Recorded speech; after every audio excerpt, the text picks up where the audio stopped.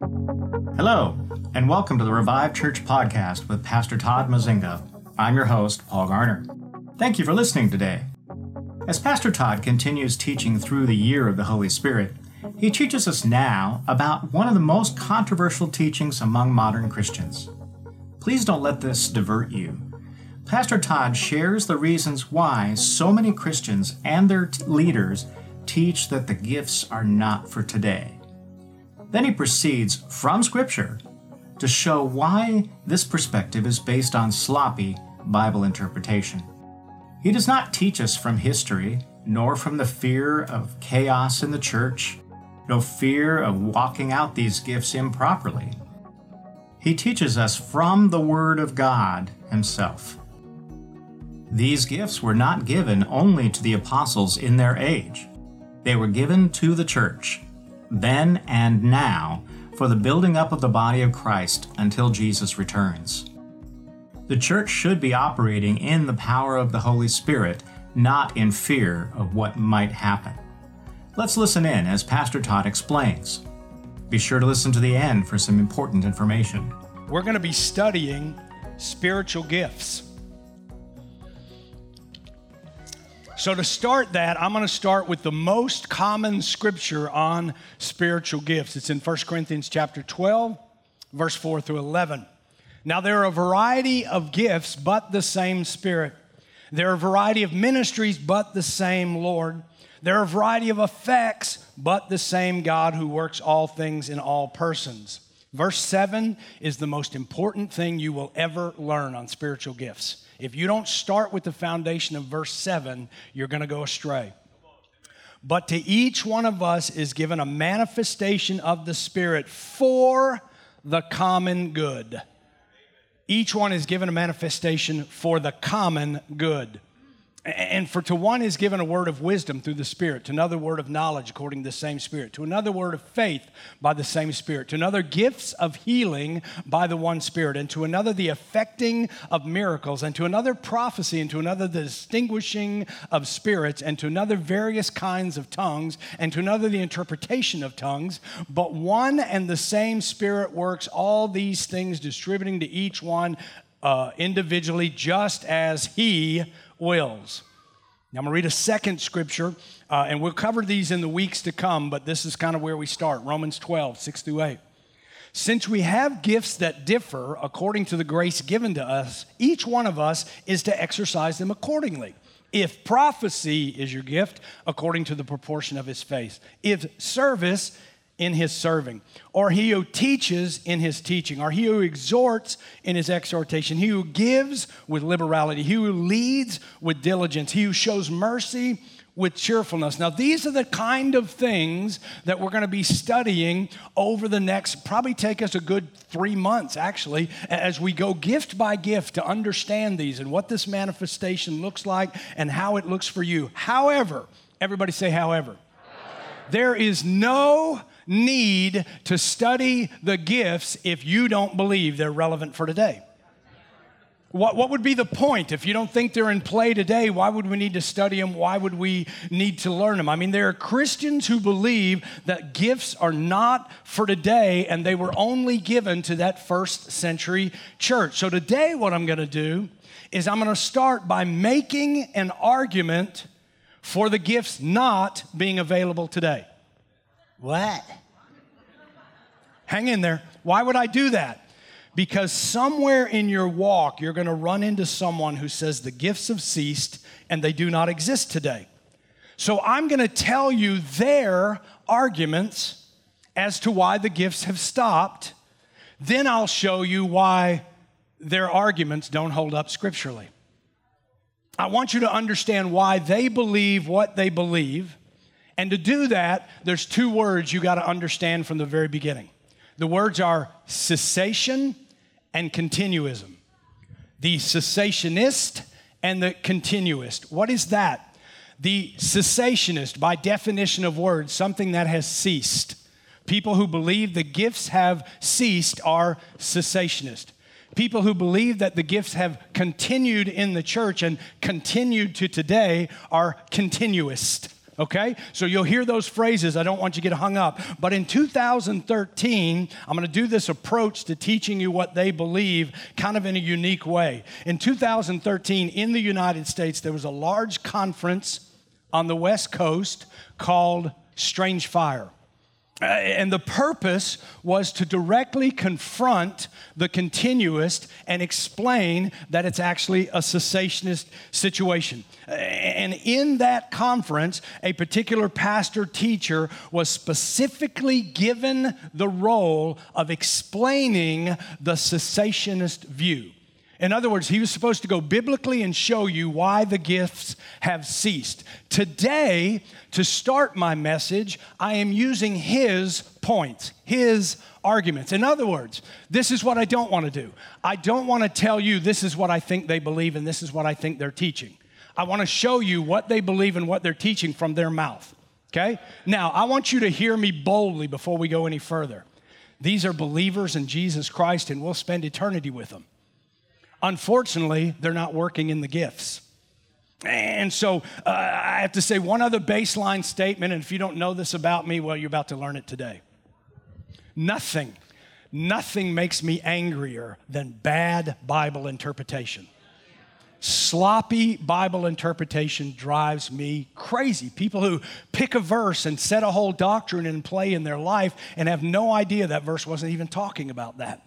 That kind of stuff drives me crazy because I'm just a student of the Word, and I gotta have the whole Word. I gotta understand the whole picture, because then you can break it apart and dissect it correctly. But here are the biblical interpretation as to why gifts have ceased from that conference, and I'm intentionally not using names, because my goal is not to slam anybody. My goal is just to give you some legitimacy to the points I'm making, that they were made in a cessationist conference. So are you ready? Here is point number one from the cessationist view. The primary purpose of miracles and signs in the first century in the Bible are to confirm the credentials of divinely appointed messengers of God. So they're saying the primary purpose of those miracles was to confirm the credentials of a divinely appointed messenger. You'll need this later, that phrase, credentials of a divinely appointed messenger. But this is their argument. Because God told Moses, when Moses said, and I'm quoting from them, when Moses said, "How will the Pharaoh know that I am from you?" God said, "What's in your hand? A staff. Throw it down, it becomes a snake. Pick it back up, it doesn't." And so the confirmation to Pharaoh that Moses was from God was that he could do something miraculous with this staff when he throws it down. And so they go on to say, additionally, Jesus chose 12 apostles, and he told those apostles to go heal the sick, raise the dead, cast out the demon, and set the captive free. So he told them to go do miraculous spiritual things. And in Acts 5:12, it says, at the hands of the apostles, many signs and wonders were taking place among the people, and they were all in one accord in Solomon's portico. So the cessationist, number one, the cessationist view of why these gifts are no longer in play is because they were only to confirm a divinely appointed person, typically an apostle in the first century. So here's my objection to that point. Mark 16, 17, 18. What do you do with this verse if you take that line of thinking? These signs will accompany those who have believed. In my name, they will cast out demons. They will speak with new tongues. They will pick up serpents, and if they drink a deadly poison, it will not hurt them. And when they lay hands on the sick, they will recover. Jesus did not say to the apostles that this is just for you. As a matter of fact, he told the apostles to teach us what he told them to do. Let's go, Matthew 28. Matthew 28, Matthew 28:16. But the 11 disciples proceeded to Galilee, to the mountain which Jesus had designated. When they saw him, they worshiped him, but some were doubtful. And Jesus came up and spoke to them, saying, all authority has been given to me in heaven and on earth. Go therefore and make disciples of all nations, baptizing them in the name of the Father and Son and the Holy Spirit. I don't know if you just saw that. He just said, go to all nations. Go to all nations, and when you get to all the nations, teach them, baptize them. Okay, now watch what he says after that. If I can find where I am in my notes. Teaching them, the people you are making disciples, teaching them to observe all that I commanded you, and lo, I'm with you always to the end of the age. What does observe mean? If you go into the Greek, observe, terao, it means to attend to carefully and to take care of. So what did Jesus command the apostles to teach and take care of? You go right back to Matthew 10, 7 and 8. As you go, preach, saying, the kingdom of heaven is at hand, heal the sick, raise the dead, cleanse the leper, cast out the demon. Freely you receive, freely give. This is what he commanded the disciples to do. Go work miraculous healing. You've been freely given the Holy Spirit, so freely dispense the Holy Spirit. Now, teach them to do what I commanded you, and this is what I commanded you for you to teach them. So to me, it's pretty clear that as they go out into all the nations, they are to teach them to raise the dead, heal the sick, cleanse the leopard, cast out the demon. I think that argument as of itself, just saying, oh, it was for a divinely appointed thing. Listen, it absolutely was. There were absolutely times when God used miraculous and giftings to point out someone was divinely appointed by him. But it did not limit God to only giving the miraculous to those who are divinely appointed by them. How do I know that? Because he told the apostles to go teach everybody they make a disciple to do the same thing they're doing. Sloppy Bible interpretation. Let's go to point number 2. Point number 2, from the cessationist view, was there was an end to the gift of apostleship. An end to the gift of apostleship. 1 Corinthians 12:28. Now remember, this is their argument. I'm going to tell you what they're saying in this conference. Jesus gave the gift to the apostles in the first century, and here are the qualifications it takes to be an apostle. This is what they said in the conference. You had to be a witness of Christ's resurrection. You had to be appointed by Christ, and you had to work miracles. Now, if you go back into Acts 1 and look at what the qualifications were, it said they had to accompany Jesus from the time of his baptism to his ascension. They had to witness his resurrection, and they had to be appointed by Christ. So their argument is, therefore, no one today could have met those qualifications. None of us were witnesses to his actual resurrection. None of us were there from his baptism to his ascension. So there cannot be any apostles today because that was the criteria for the 12, Matthias 13, minus Judas back to 12. Here's my objection. What are you going to do if you believe that? What are you going to do with Ephesians 4, 11 and 12? He gave some as apostles, some as prophets, some as evangelists, some as pastors, some as teachers. Watch. For the equipping of the saints, for the work of service, to the building up of the body of Christ.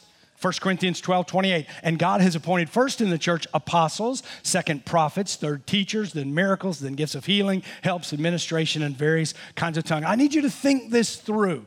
I need you to think it through based on their argument that no one today could be an apostle. If you're going to believe that only the original 12 plus Matthias minus Judas are the ones he's referring to in this scripture, then the original New Testament prophets, evangelists, teachers, and pastors were also only for the first century. It'll take a minute, but it'll set. I don't know if you see what I'm saying, but you can't use the argument for one of the 5 excluded and the other 4 you're going to claim that one goes away, but the other 4 are still in place. And I'll show you evidence that there is no way the 5 can go away. Here, and you're thinking, well, but none of us can be apostles because that was how he chose the 12. True, so now the question is, can anybody else be an apostle? Well, in that scripture, it would be, can anybody else be an apostle? Can anybody else be an evangelist? But Philip was called to be an evangelist. Timothy was told to do the work of the evangelist. So since the Holy Spirit appointed and titled them as evangelists in the Word of God, are they the only ones? Can we no longer have evangelists because they had to be appointed in the first century by the Holy Spirit? Sure, we still have evangelists. What am I saying? I'm saying it's a bad argument. You can't make that argument. The original 12 were picked based on a criteria. But the church still needs apostolic leaders. They still need evangelists. They still need teachers. So in Ephesians 4 and 1 Corinthians, they're saying Jesus gave the ministry of the church and God, these ministries to the church, the fivefold ministries. Jesus gave them to the church. God appoints who will fill them. I'll wait. Why does it say first apostles? I'm going to explain that to you as we go through. We're talking about a fivefold ministry. Why does he say first apostles? Because it almost leads us to think, okay, he must mean first at the beginning of the church in the first century, okay? And then he gave prophets. So there were no prophets while there were apostles, because the apostles were first and then came the prophet. I would challenge you today. Some of you can do this. Most of us can't. Tell me who the prophets were after the apostles. Ooh, gets a little tough. And can I just say, if this argument is going to be made for the cessation of spiritual gifts, apostles, prophets, evangelists, teachers, and pastors are not spiritual gifts. They're ministries given to the church. So you're arguing something has gone away, and that's not the topic. The topic is, are the gifts still here today? Trust me, I will show you why there are still apostles and prophets and evangelists in the church today. I'm saying bad argument, sloppy interpretation. Point number 3. The foundational nature, this is what they say, this is what was said at the conference, the foundational nature, the job of the New Testament apostles and prophets is a reason why gifts have ceased. Let me show you this argument because it's interesting. Ephesians 2:19. So then, you are no longer strangers and aliens, but you are fellow citizens with the saints and are of God's household. Sounds like the church, right?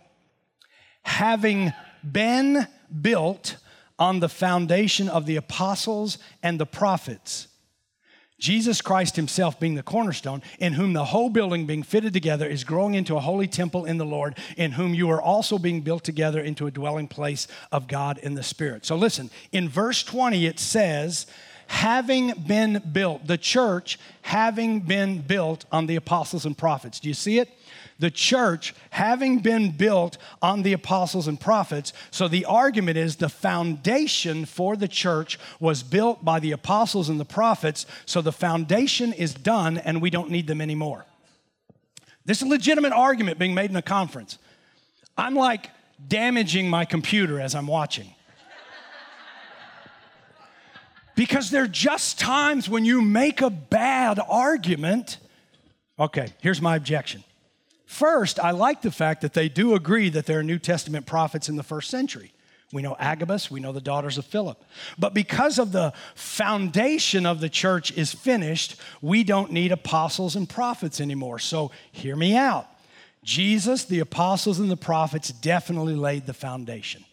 Definitely. Jesus is the cornerstone. That scripture clearly says the prophets and the apostles laid that foundation. But how in the world does that mean that we no longer need apostles and prophets?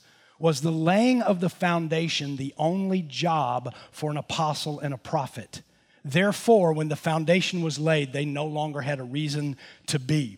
Show me in Scripture, in the Bible, where it says the role of an apostle or a prophet is to lay the foundation and then get out. I don't. I look at Ephesians 4:11, and this is what it says. He gave some to be apostles and some to be prophets. There they are. Some to be evangelists, some to be pastors and teachers. He gave some to be apostles and prophets for the equipping of the saints, the work of the service, to the building up of the body of Christ, until we all attain a unity of the faith and the knowledge of the Son of God, till we become a mature man to the measure of the stature which belongs to the fullness of Christ. And I'm pretty sure that says we need apostles and prophets to equip us, to build us up until we're all in unity and we become mature. And that does not sound like foundational only work. And you may say, well, maybe what they meant was the apostle and the prophet did the foundational work, and then the evangelist, pastor, and teacher did the rest. Then why did he include the apostle and prophet in the scripture? Why didn't he say the apostles and the prophets, well, they started it, but now the teacher, the pastor, everybody's. Why do we say, why did he say that we only, wow. Come on. I'm getting worked up. Why didn't he say in the scripture that we need the evangelist, the pastor, and the teacher to build up the church and mature the church, but we don't actually need the apostle and the prophet anymore? Because they're included in the building up and the maturing of the church. It's sloppy Bible interpretation. Number 4, their point, the nature of miraculous gifts as an argument for cessation. The nature of the gifts as an argument for why they have ceased. They say, if the Spirit were still gifting people with miraculous gifts, I'm about to explode, Dr. Charles. Pastor, if you need to come up here and pull me off, you pull me off.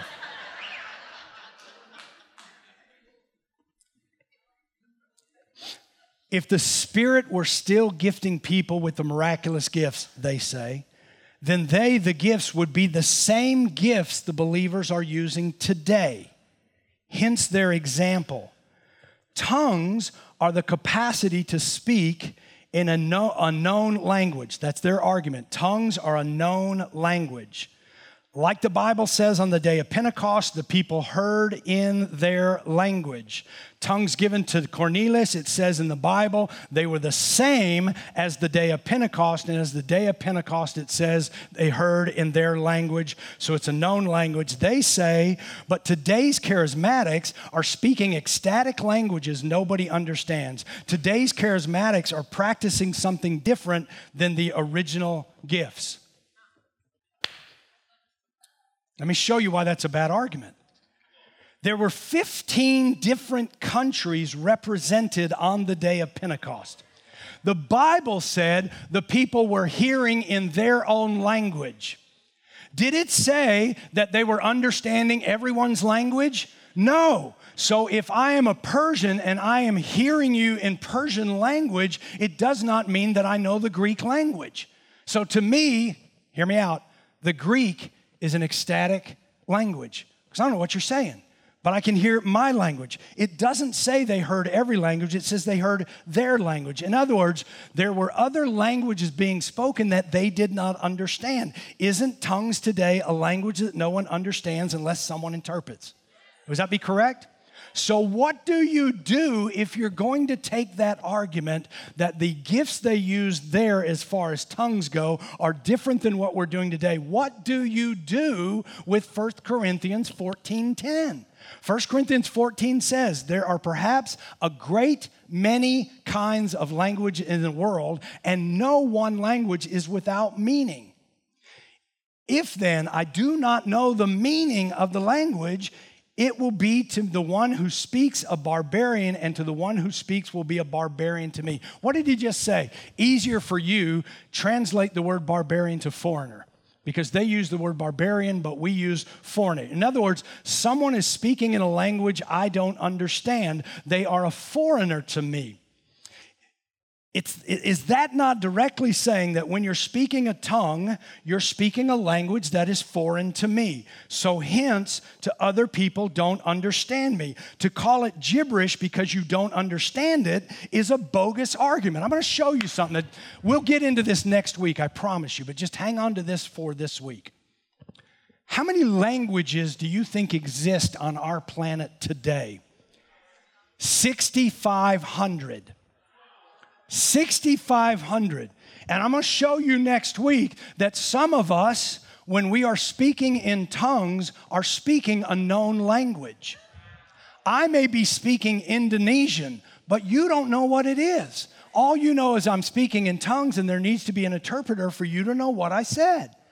So the argument that we're not doing the same thing that was done in the first century is a bit bogus because quite honestly, you don't know if what you're speaking is a known language somewhere in the world.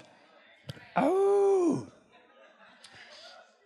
So we'll get to that next week. Sloppy interpretation, sloppy Bible. Number 5.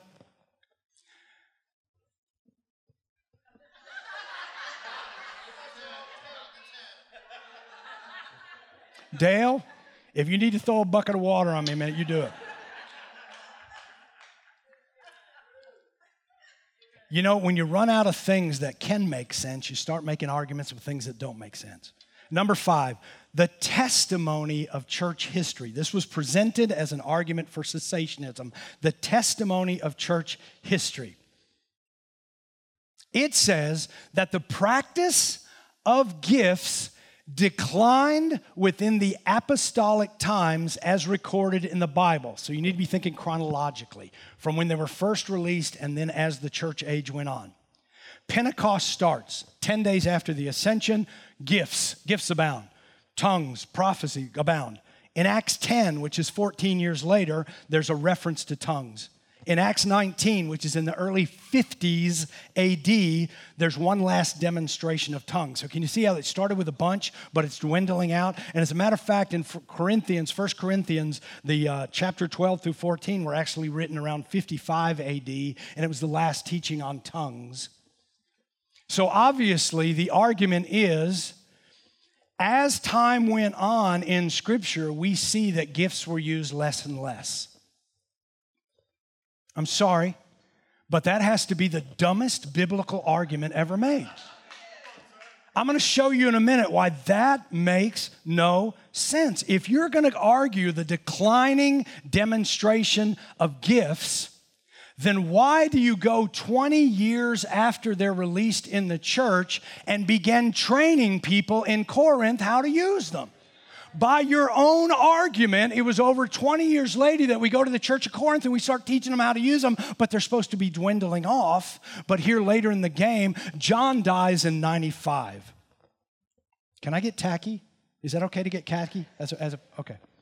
John dies in 95. He's the last apostle to die. We believe that's the accurate date of when he died. Can you imagine if your mindset is, once the apostles are gone, the gifts are gone, that you're in the church of Corinth in 55 AD and they're teaching you how to use them? And you are rocking along using them for 40 years. It's amazing what's going on. And next Sunday, all of a sudden, they stop. They don't work at all. And somebody says, John must have died.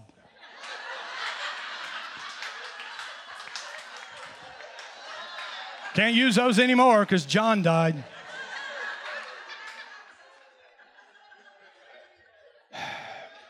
You don't train people to do things that you're going to tell them you're not going to be able to do these. These are going to drift away. It's just let me show you how I can say that's a bad argument. I want you to do the exact same thing in Scripture, in the New Testament, from the day of Pentecost with baptism. You know how people were baptized on the day of Pentecost? The word's not Jesus, it's 3,000. 3,000. A few weeks later, 5,000 came. Then you know Cornelius' family, that was probably 8 or 10 or 12 people. And the eunuch, he was just by himself when he got baptized. So obviously baptism is dwindling in the New Testament, so we're not supposed to baptize. Baptism goes away. It's a bad argument. That argument makes no sense at all. Then he goes on, the speaker at the conference, he goes on to make a list of church leaders that are after the first century who all say the gifts from the first century have ceased. Irenaeus, some of these guys that we would know if we look back in church history have writings that say we believe that the gifts have ceased. Here's the problem. There were writers after the first century that said the gifts are fully in force and active today and moving, but he didn't quote them. He just quoted the ones that supported his argument. That's bad interpretation. It's just bad. I'm trying not to be tacky. Okay, number 6. And this is probably the biggest cessationist argument. It is the most complex, concrete, gotta walk it through argument. Their argument is the sufficiency of Scripture, the sufficiency of the Bible. And I'll tell you what that means. They believe, this is what they said, the Bible that we have is sufficient for the completion of the words of God to us. Therefore, we need no further words from God. That's just hard for me to say. And that the Bible is all the revelation we will ever get from God. Their argument is that the written canonized Bible, if you're not familiar with that term, canonization, you have 66 books in your Bible. They are a canonized version. What does canonize? Canon means a measuring stick. It means a group of leaders began to get together and say, I've got a letter here that's written from Paul. That's got to be the Holy Spirit. But I got one over here that's written from Thomas. Is that Holy Spirit living, or did he just write this? And so they set down a criteria, and they went through all of these letters, and they said, here are the ones that seem to be meeting all the criteria for us to believe they're from the Holy Spirit. These people saw Jesus. These people walked with him. They were taught by him. So they have legitimacy. If you're a Catholic, you have something called the Apocrypha, another set of books after your Bible. That set of 12 books is the ones they weren't sure about. So they weren't included in the canonized Bible. But hear me out. The Bible as you have it in your hand today, probably on your coffee table at home, or maybe you can't find it because it's in our lost and found. The Bible you have today was canonized, officially formulated in 368 AD. 368 AD in the Council of Laodicea. That's when your Bible was put together like you see it today. So their argument that written canonized Bible is all God is going to say to us until Jesus returns. That scares me. That scares me because to me, and I don't have this in my notes, sorry, Caesar, that reeks of the law. That reeks of the law. Here's my objection. Why did Jesus tell us that the Holy Spirit was going to lead us into truth if he wasn't going to speak to us anymore? Maybe a more flippant question, why do we pray at all? If God's not going to speak to you, why are you praying? More importantly, why are you expecting an answer if God no longer speaks? And here's the argument, because this is one I grew up with, folks. I grew up with this. I grew up making this argument until I got some revelation that I was completely wrong. Many people claim this cessationist view because they're going to 1 Corinthians and they're looking in chapter 13 and it says the gifts will cease when the perfect comes. Have you heard this argument? Well, that's what it says. It says the gifts are going to cease. If you have prophecy, it's going to go away. If you have tongues, it's going to go away. They're going to cease when the perfect comes. And the Bible is the perfect Word of God. And since the Bible is the perfect Word of God, as soon as we get a Bible, the gifts cease. Do you know that the Bible is never even referred to in the Bible? Scripture never says you're going to have a Bible. It doesn't. It doesn't say you're going to have a Bible. And then if you go into that scripture in 1 Corinthians 13, this is what it says. They're going to go away when the perfect comes. And when the perfect comes, you're going to be face to face with the perfect. And when the perfect comes, you're going to be fully known and you will fully know. Now, I don't know about you, but I've had my Bible all my life. And I've never been face to face with my Bible because it doesn't have a face. I have never fully known my Bible. If I've fully known my Bible, I think I'd be bored of preaching because I got it all figured out. I'm never going to fully know. And in my Bible, that book doesn't fully know me. But do you know that 5 times Jesus in Scripture is referred to as the perfect? Now tell me this doesn't make sense. When Jesus returns, we will no longer need to speak in tongues. Why? Because I think we'll all have a united language or be able to hear and understand every language. When Jesus comes, I don't need a prophetic word. Why? Because it's now. And it's going to be now forever. So Jesus is the perfect that's referred to in 1 Corinthians 13. And it's the only place that you can say the scripture says something about gifts ceasing, but it says it ceases when Jesus returns, not when the Bible is written. Bad Bible interpretation. Finally, point number 7. Yes, we're getting to a close. I called the restaurant. They're going to hold your table.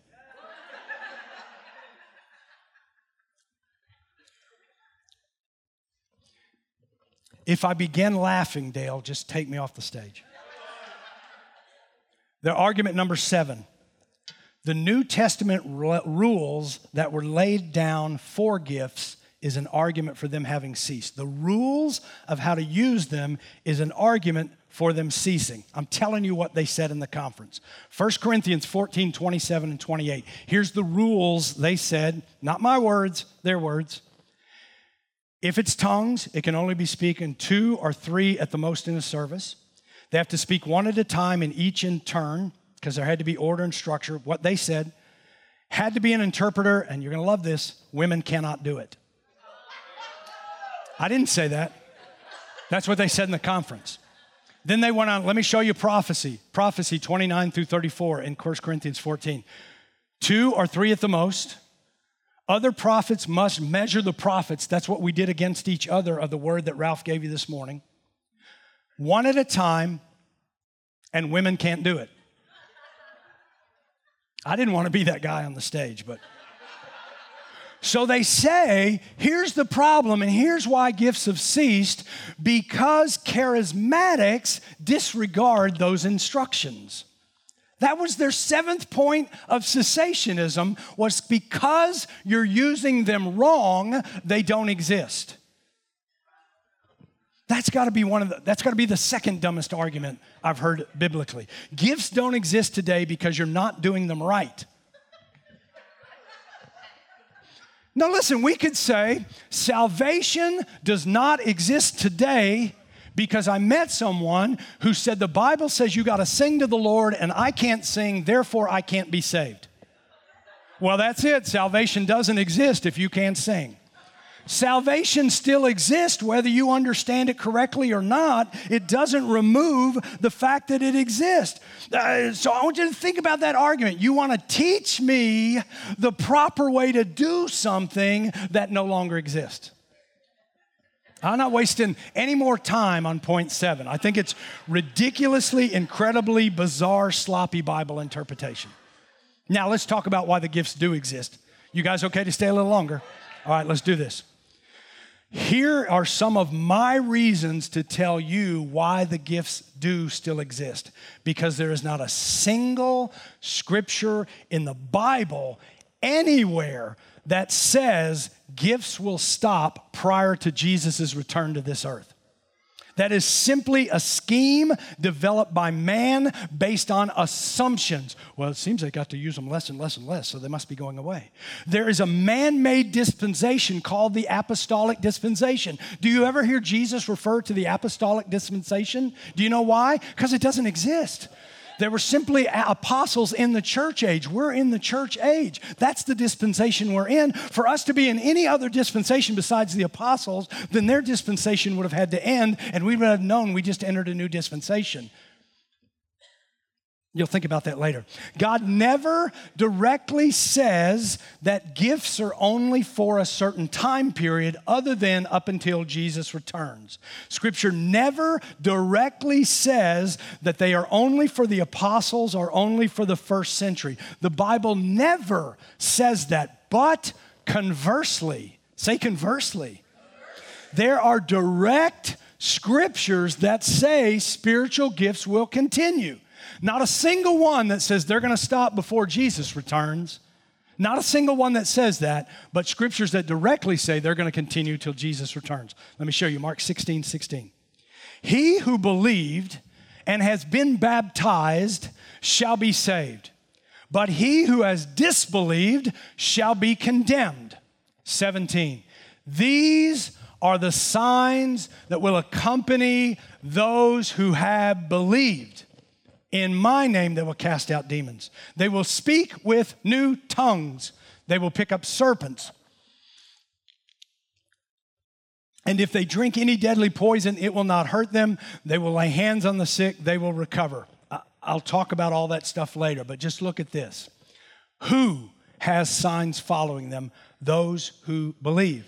If the spiritual gifts are only for the apostles in the first century, then only the apostles in the first century church can believe, because this says gifts accompany those who believe. Are you with me? So he must have been talking about here, it's only the apostles and the first century that are going to be able to believe, because they're the ones that gifts followed. You don't get gifts following, so you can't believe. If the spiritual gifts are only for them, then we got a problem, because it directly says if you are a believer, gifts follow you. It doesn't say if you're a first century believer. It doesn't say if you're an apostle. It doesn't say if you're a prophet. It says if you're a believer, gifts will follow you. There's another direct scripture in 1 Corinthians 14:1.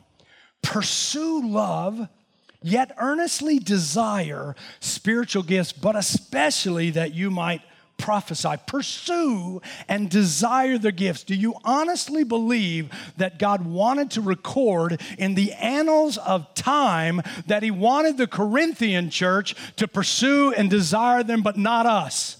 Why would we even need to know that God wanted the Corinthian church to pursue them, but not us? Why would he even need to record that for us and tell us that he wanted them to, but not us? John 14:10. Jesus is speaking. Oh, you got to go deep with me here, because this one will surprise you when you see what it really says. 14:10. Do you not believe that I am in the Father? Jesus is speaking. And the Father in me. Now watch and read closely. The words that I say to you, I do not speak on my own initiative, but the Father abiding in me does his works. Let me read that slower. The words that I say to you, I do not speak on my own initiative, but the Father abiding in me does his works. He did not say the Father tells me the works to do. He said the words I get from the Father are the Father's works. Are you seeing that? The words that I get and I speak are the Father's works. Believe me that I am in the Father and the Father in me. Otherwise, believe me because of the works themselves. Truly I say to you, he who believes in me, the works that I do. What are the works that he does? The words that he gets from the Father.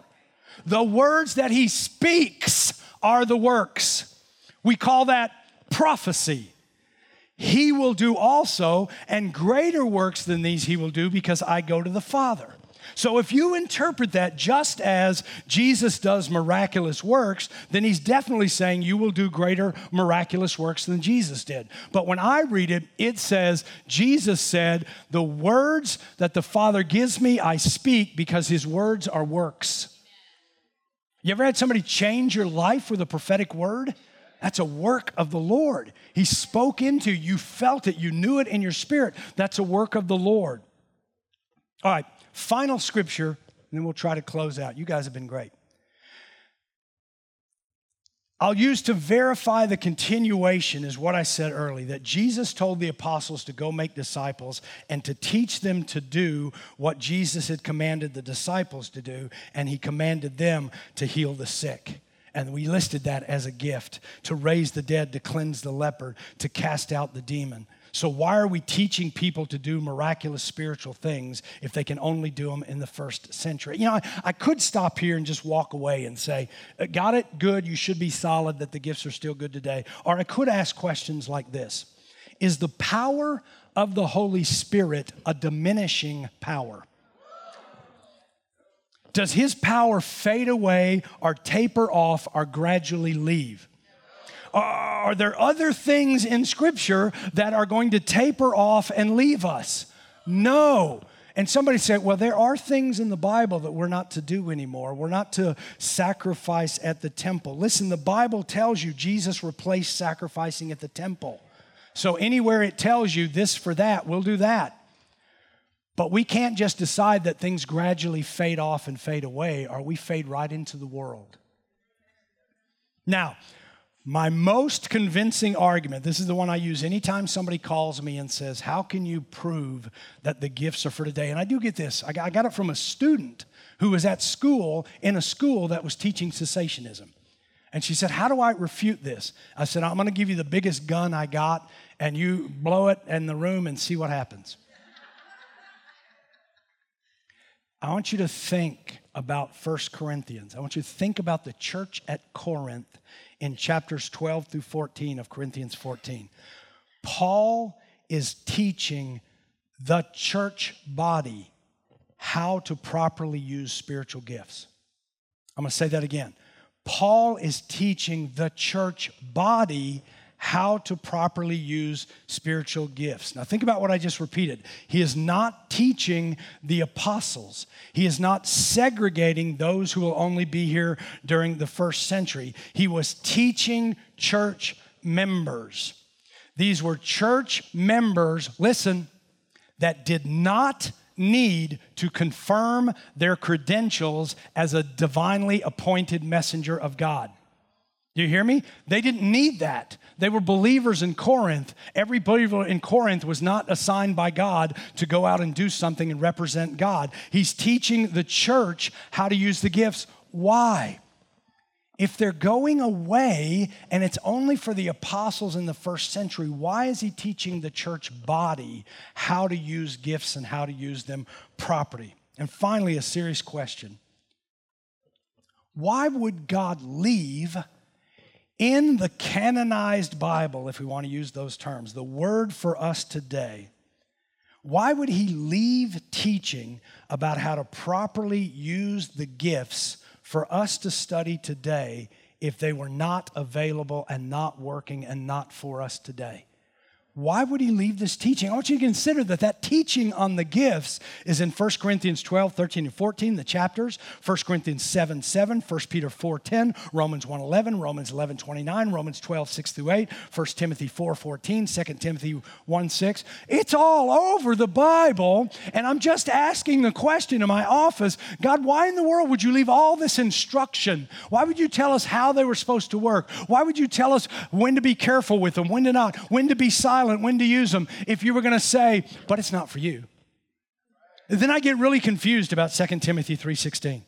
All scripture is inspired by God and profitable for teaching, for reproof, for correction, for training in righteousness, so that the man of God may be adequate and equipped for every good work, except for all that stuff about spiritual gifts, and except for all that stuff that was just for the first century church, and except for all that stuff that I told the apostles, even though I told them to tell you, I didn't mean that. It's just not profitable for you, so you can't. You see what I'm saying? It doesn't make sense. You have to create an argument to make it sound like they've ceased when it is so blatantly easy to read scripture that tells you those who believe, these are the signs that follow them.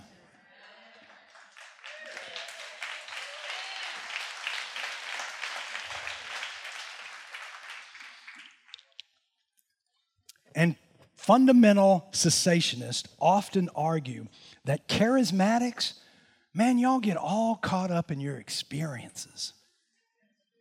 And I'm going to tell you boldly, my experience will never override the truth of God's word. But the cessationists can't argue my experience when they confirm the word of God.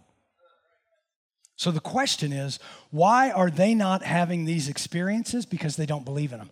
Why do they not operate in gifts? Because they don't believe they're for today. Why do we operate in gifts? Because we believe they operate for today. Biblically, we can find no reason why they've ceased. We can find no credible argument that says they were for the apostles in the first century and the prophets. And so what I'm going to do is I'm going to take the next however long it takes, and we're going to go gift by gift by gift, because some of you need to be operating in gifts and you're not. Some of you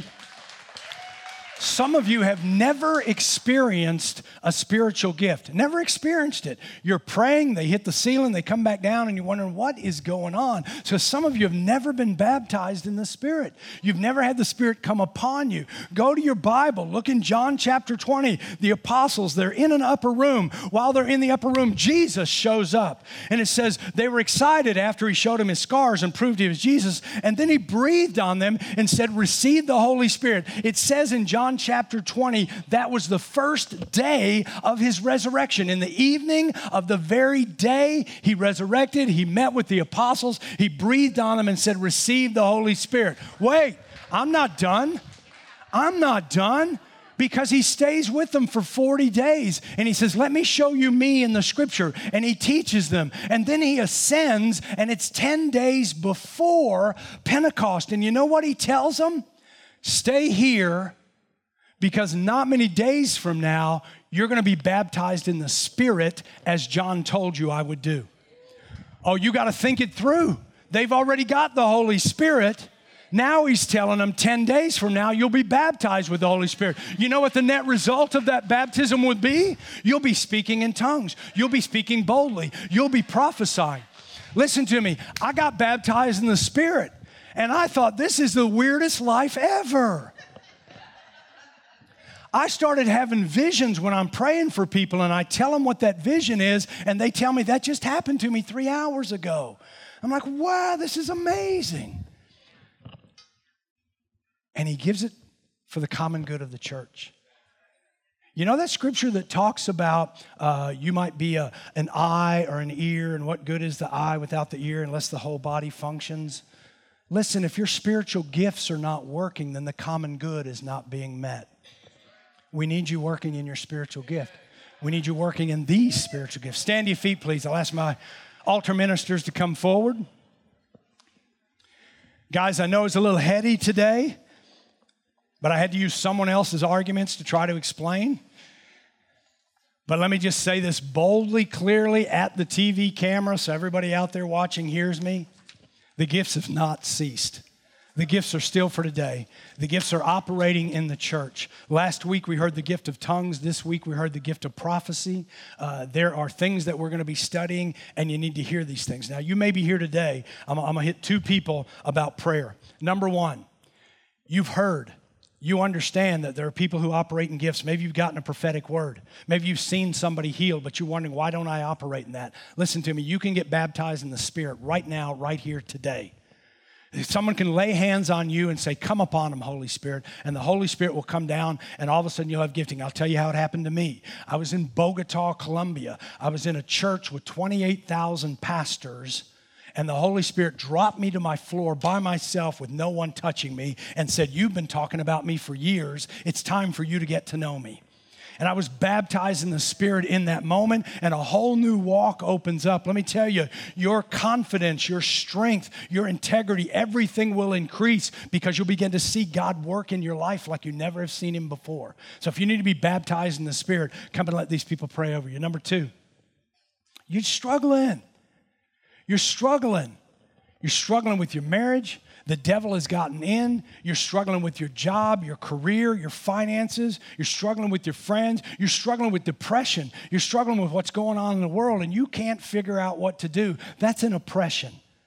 That's an oppression of chaos and confusion that the enemy's putting on you. We can cast that thing out. We can break it. We can get rid of it so that you can have a peace that goes beyond your understanding. There's a peace that Jesus offers that you're not meant to understand. It is, will you receive my peace or not? You'll be all right. Just be at peace. He'll give you a peace and you won't even understand it. And Janice, I want to speak to you.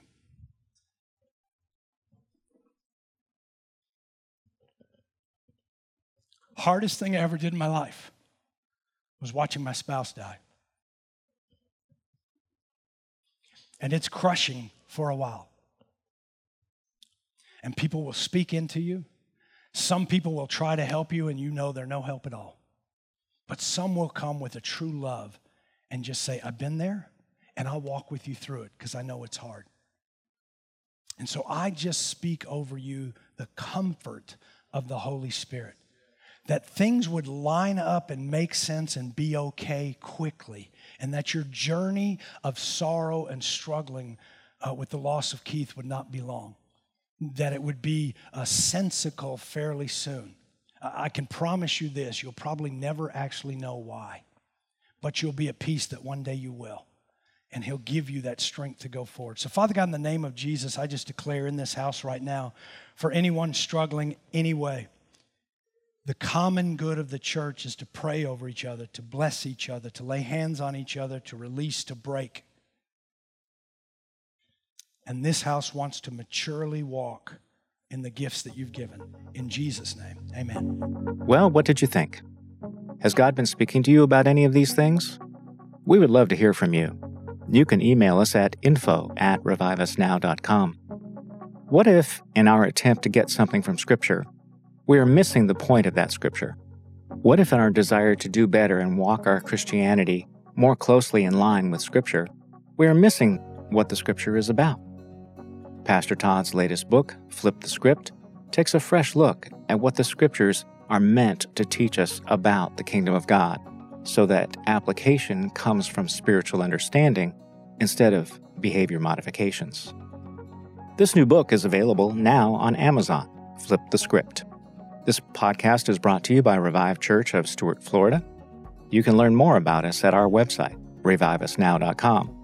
If you would like to support this ministry, go to our website, reviveusnow.com/give. If you live in our area or are planning a visit to our area, we would love to have you join us.